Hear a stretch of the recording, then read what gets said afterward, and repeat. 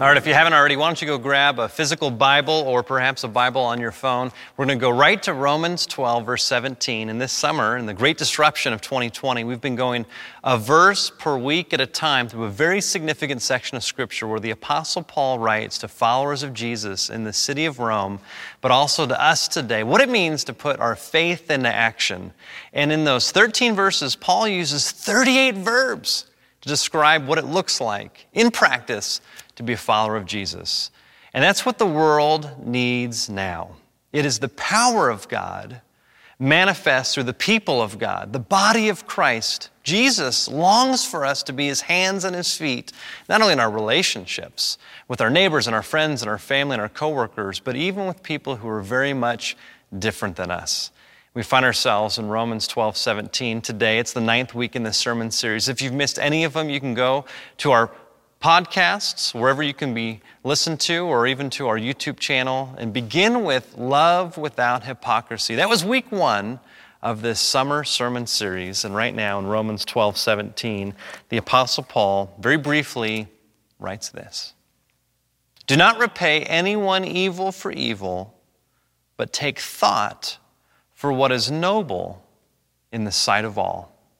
This, my friends, is the reading of God's Word, and as we say every week, thanks be to God. Okay, let's just walk through this a word at a time. In the very beginning, it begins with this phrase, do not repay.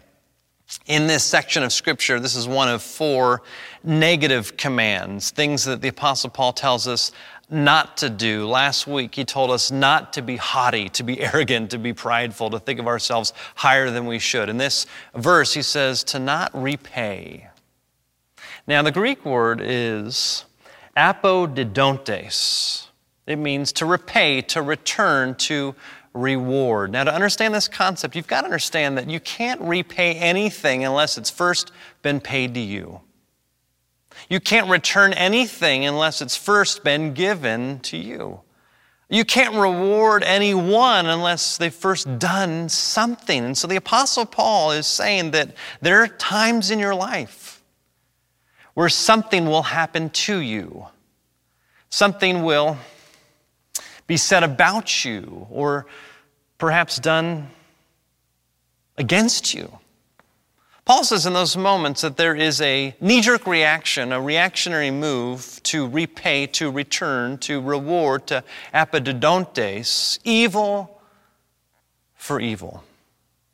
Now, it's been said that the greatest things in life are free. Whether that's true or not is one thing, but I really believe that the very bad things in life are never free. In fact, it seems like we live in a world where we keep very balanced accounts, let's say it that way. When a person wrongs us, there is a price to pay, and because there is a price to pay, we also live in a reactionary world where the price to pay in the beginning isn't the only price to pay, and then somebody responds in kind, and there's this never-ending cycle of violence and of hate and of backbiting. We see it in the news, we see it in our social media feeds, we see it in families. And the Apostle Paul says that there is a cure for this repayment of evil for evil. And he says it in a way in the Greek that is much more clear than how we've translated it into the English. You see, in our English translation, this is the New Revised Standard Version, the Apostle Paul says, don't repay evil for evil, but take thought. Take thought. And it doesn't really communicate how premeditated this action is compared to the word in the Greek language. The word in the Greek language for take thought is pronoeo. It literally means to think about in advance, to consider long before you get there, to premeditate and dwell upon something before you even find yourself in the situation. You see, what the Apostle Paul is doing here is saying that there is only one way in which we can stop this cycle of a tit for tat, a jab for an undercut, an affront to a backhand comment, an eye for an eye, a tooth for a tooth, a life for a life, an evil for an evil. There's only one way where we can confront this never-ending cycle of all that is around us, and sometimes even in us, but it has to be premeditated. In other words, the Apostle Paul is saying that he wants us to fixate on something so much, to maybe even obsess over, to rehearse in our minds, to perhaps spend many minutes and many hours and many days imagining what it's going to be like. So that by the time we get to doing the thing, which we'll get to in a moment, that we will finally do, we will have thought about it so much, we would have premeditated on it so much that it will be, once we do it, something so natural that just flows out of who we are. You see, the Apostle Paul says to take thought for what is noble. In the Greek, that's pronoeo kata. Kata is that which is good, that which is beautiful, that which causes the flourishing of others. So what Paul is saying, to not repay evil for evil, and the solution to ending murder is premeditated mercy.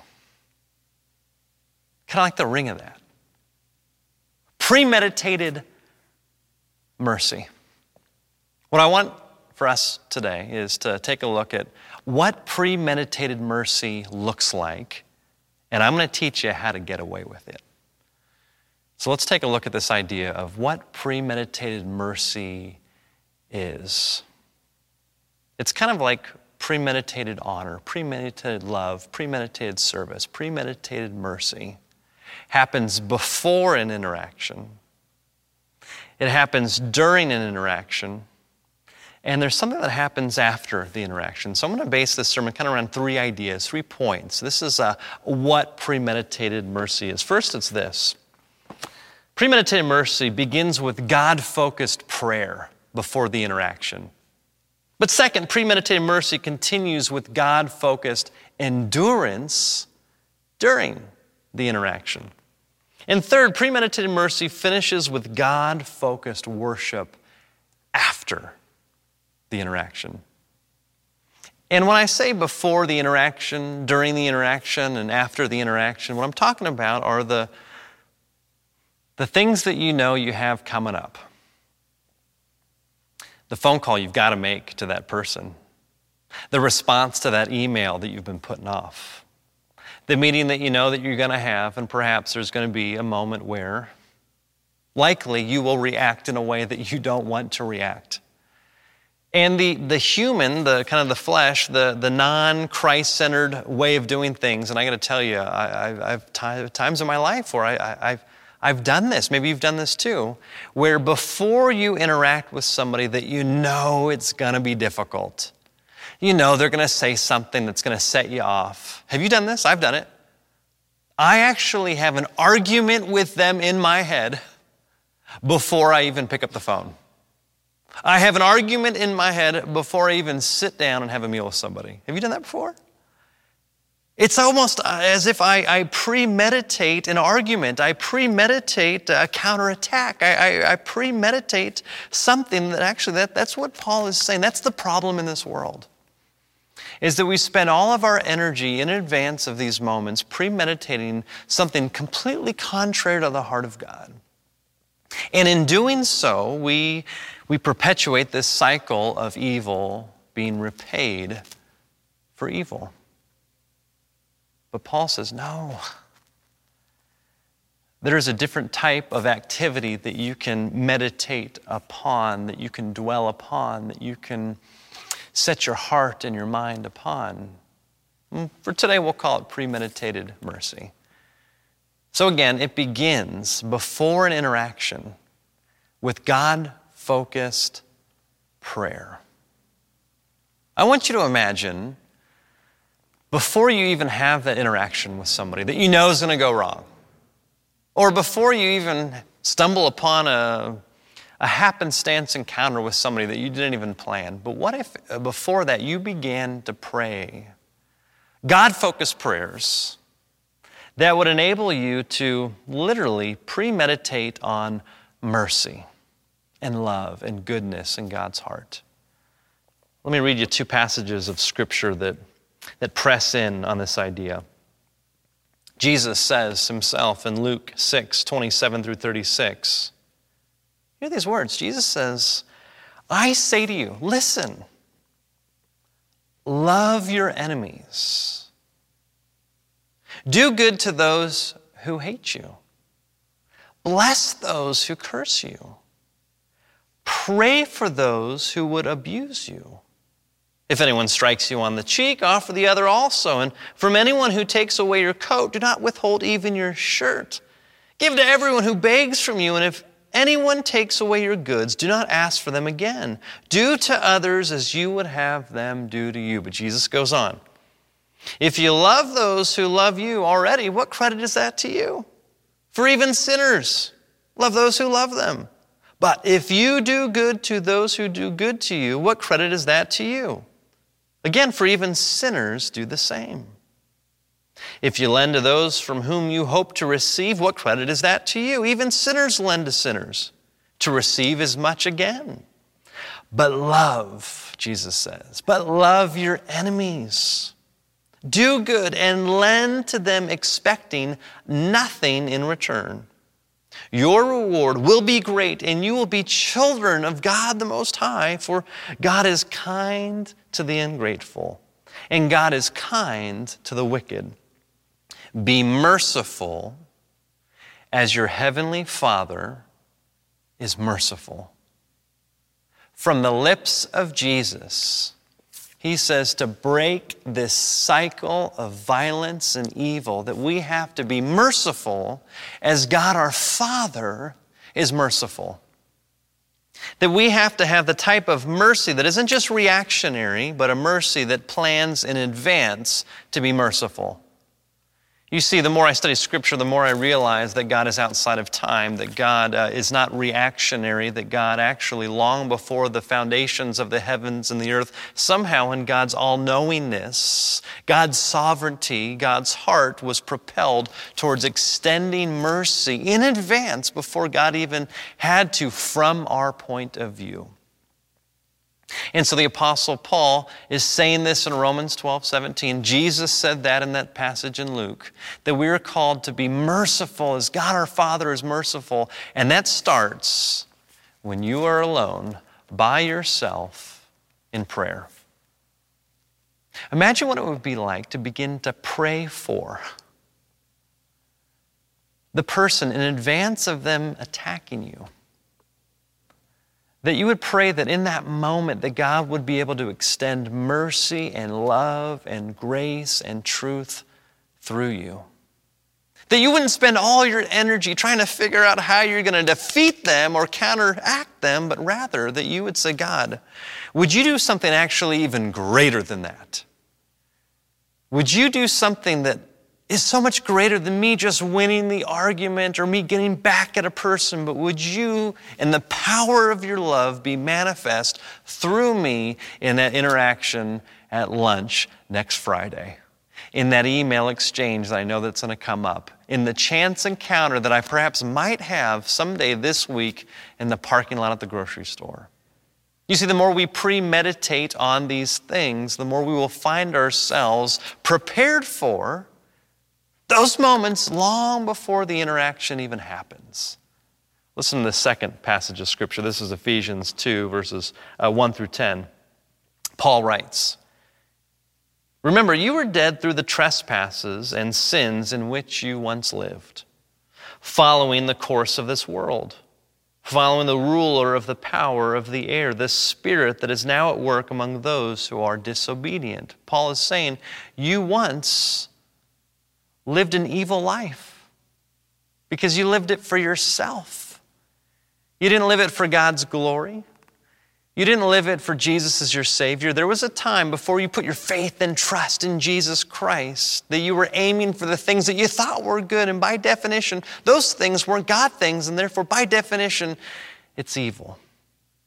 You see, there's evil that everybody agrees on, but there's evil that is very subtle, that actually can be upheld within our society, that is actually very contrary to the heart of God. Romans says that all have sinned, all have fallen short of God's glory apart from Jesus Christ. Paul goes on, he says this, you see, all of us, we once lived among this way of living in the passions of our flesh, following the desires of flesh and senses. And we were by nature children of wrath, like everyone else, but God. There's always a but God.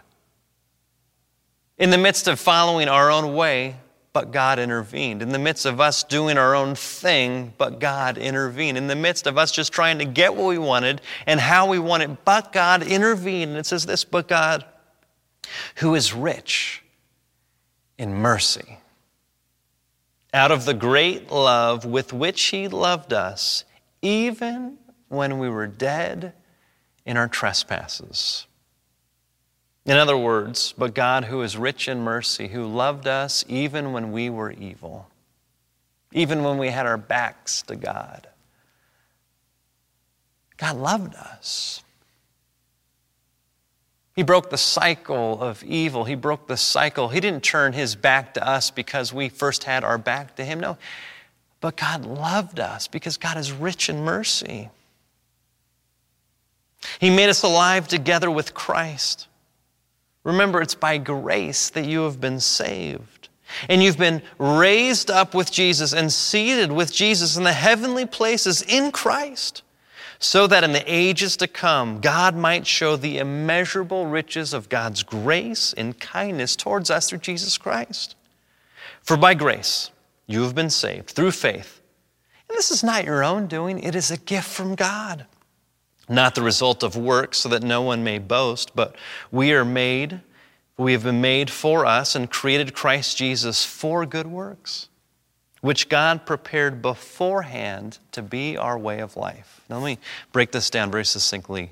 Paul is saying that there used to be a time when we were evil. We had our backs to God, and God out of love pursued us in the person of Jesus Christ, who through His sacrificial death and through our faith in Him, we are then reconciled to God in Christ.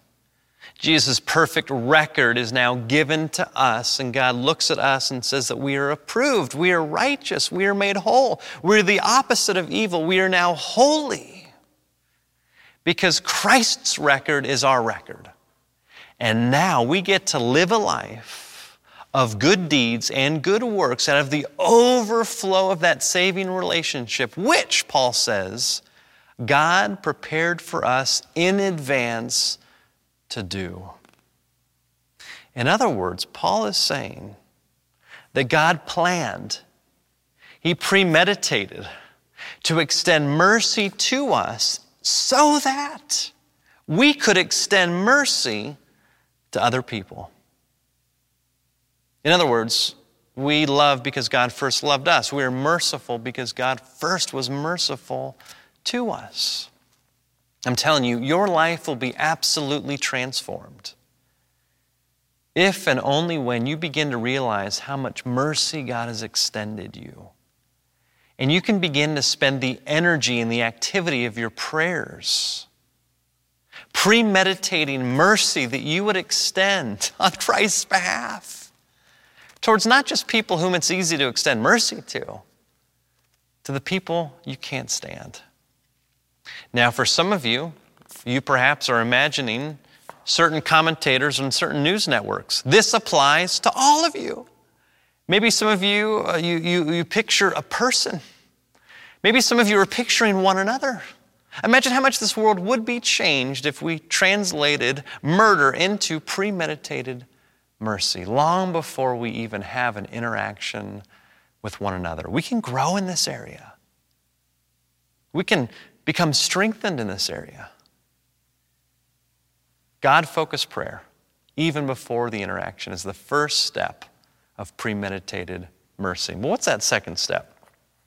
You see, there's going to have to be an interaction. You're going to have to step into a phone call, an email exchange, an in-person encounter. And if you've been focusing on prayer, you've been getting your heart ready, you've been longing that God would speak wisdom through you in those moments, it's not going to go easy.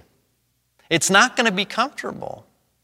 There's going to be things said or done to you that you won't expect, that you will be surprised by. And in those moments, there has to be God-focused endurance through every second of that interaction.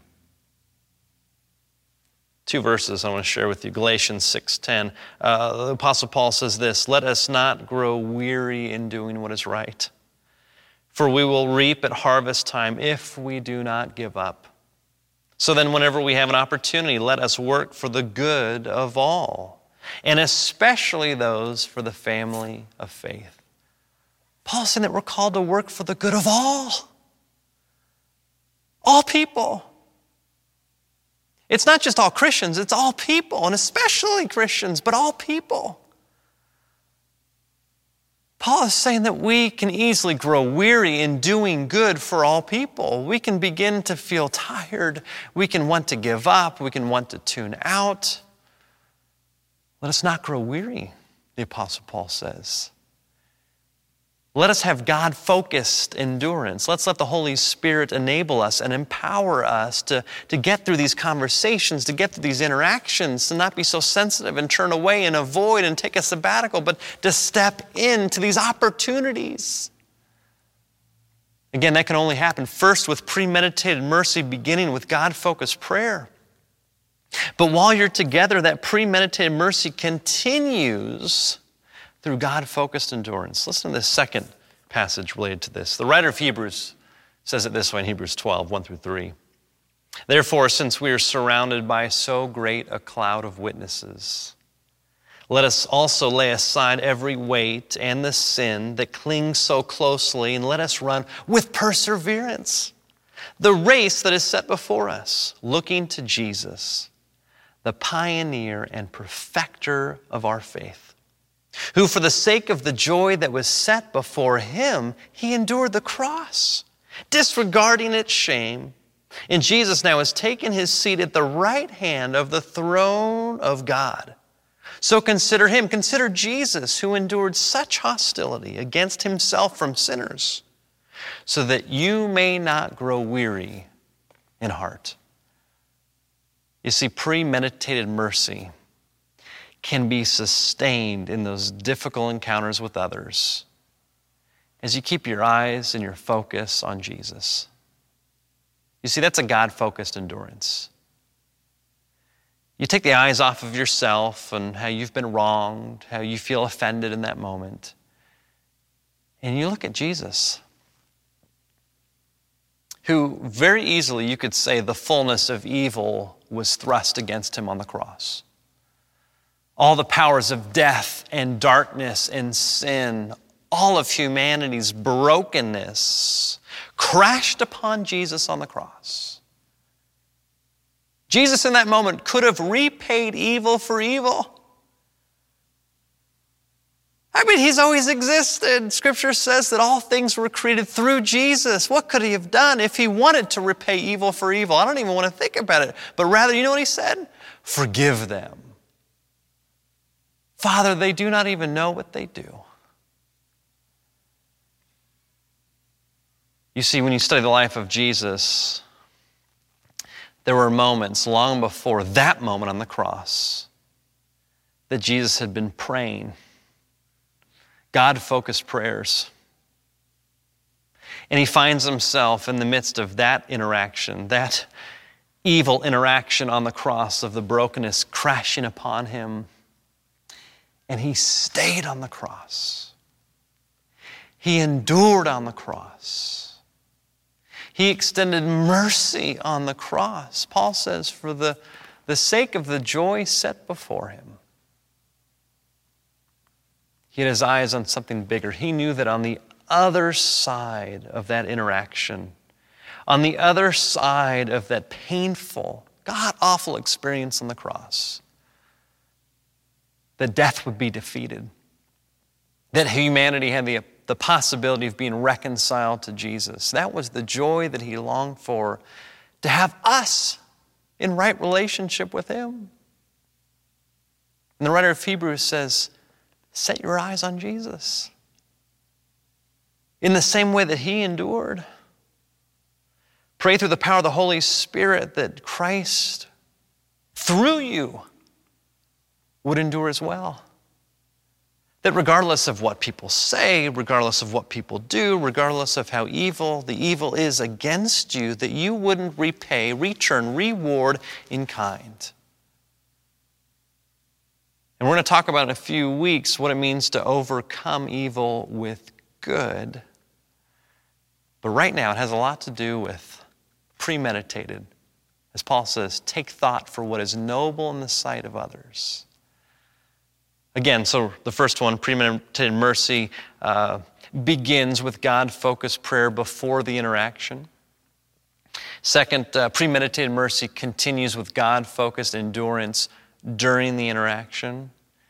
And then finally, premeditated mercy is completed when there is God-focused worship after the interaction. Listen to what Jesus has to say. In Matthew 5:16, Jesus says in the same way, let your light shine before others so that, there's a purpose, there's a reason, so that they may see your good works and give glory to your Father in heaven. You see, something happens when you disrupt the cycle of hate. There's something that's going to happen when you disrupt the cycle of a tit for tat. There's something that could happen, and it's when people see you respond, Christ in you. It's not them focusing on your good works and your good deeds and praising you and thinking you're great. Paul says that there's an opportunity for people to see your good deeds and ultimately worship God in heaven. Because there's no other reason, there's no other explanation for how you might be able to respond in that moment other than it being a supernatural, through the power of the Holy Spirit, work in your life. You see, when you really begin to premeditate on mercy, and you begin to see the opportunity not just to endure through something, but ultimately with the goal that the other person would become a follower of Jesus, that the other person would exchange whatever evil they're doing with worshiping God, their Father. You are actually in that moment in a microcosm, reenacting, rehearsing your own salvation story. Here's what I mean by that. When you don't respond in kind with hate and evil, but rather love in such a way that causes the other person to turn towards God. In that moment, you are reenacting, you are rehearsing your own story that goes back to the day when you had your back to God. That God didn't choose to respond in kind, didn't choose to turn God's back on you, didn't respond with the hate or the selfishness that you had, but rather, out of love, in the person of Jesus Christ, extended mercy to you so that you, at some point, turned away from your brokenness and your selfishness and you turned to God. How quickly we forget that once we were outsiders and we've been brought in, not because of our good works, but we've been brought in through the perfect love and the mercy of Jesus Christ. We've been blessed now to be a blessing. We've received mercy to now extend mercy to others. And so Paul is saying, don't repay evil for evil, but take thought for what is noble in the sight of all. Premeditate on the beautiful, the good things, things that bless God's heart. That's how we're going to break this cycle. You see, it's about what you do before, during, and after.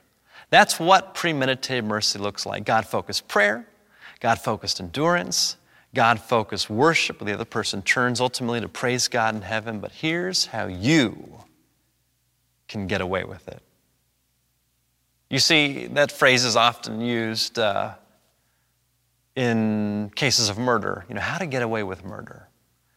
Well, thankfully, I don't know from personal experience, but from what I've seen in TV shows and films and books that I've read, or even read about reports, that people are able to get away with things if they leave no evidence behind that they were there in the first place.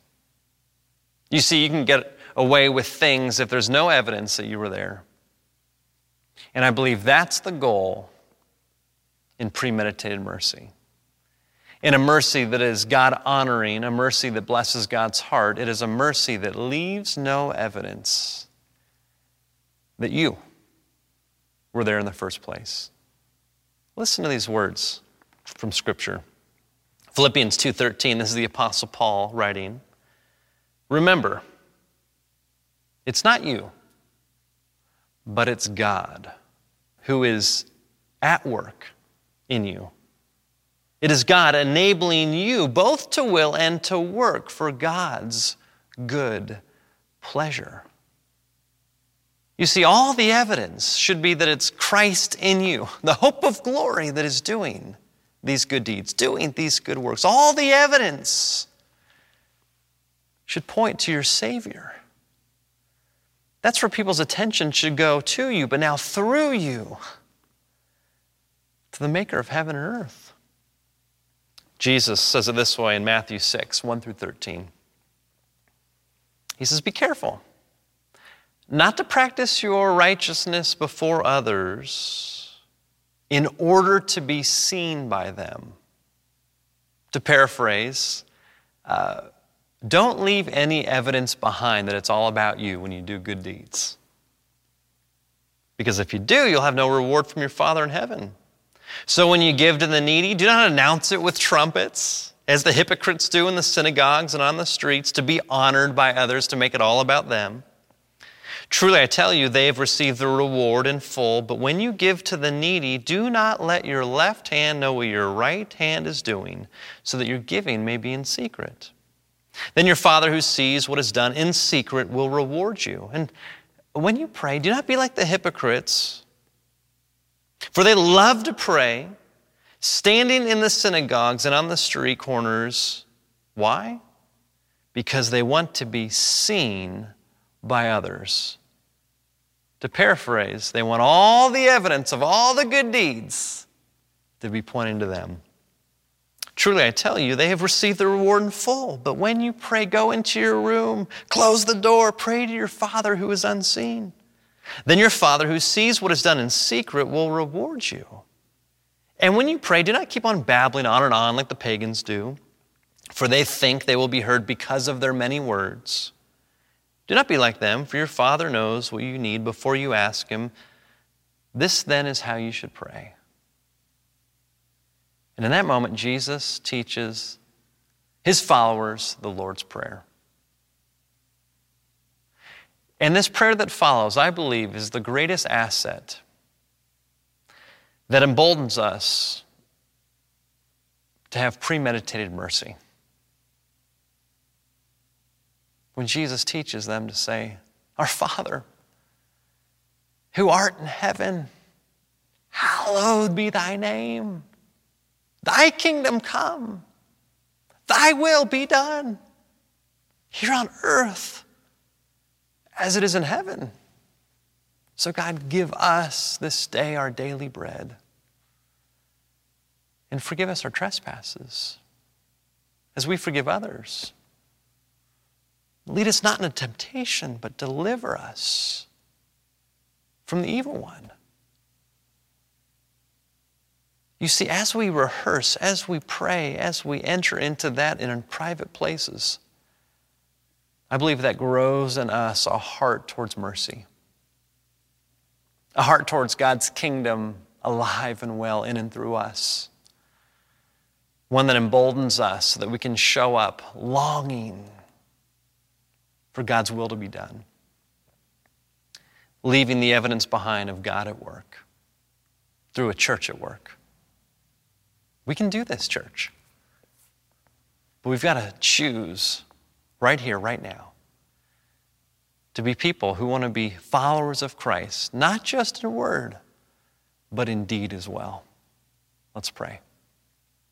Jesus, I thank you that you pursued us out of love when we had our backs to you. You brought us in, you reconciled us to yourself, you extended mercy even when we were merciless so that we can extend mercy to others.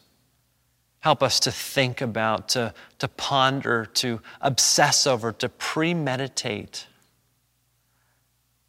on the merciful things that express your heart. May that change our lives, change our world, all for your glory. It's in Jesus' name we pray and we sit together. Amen.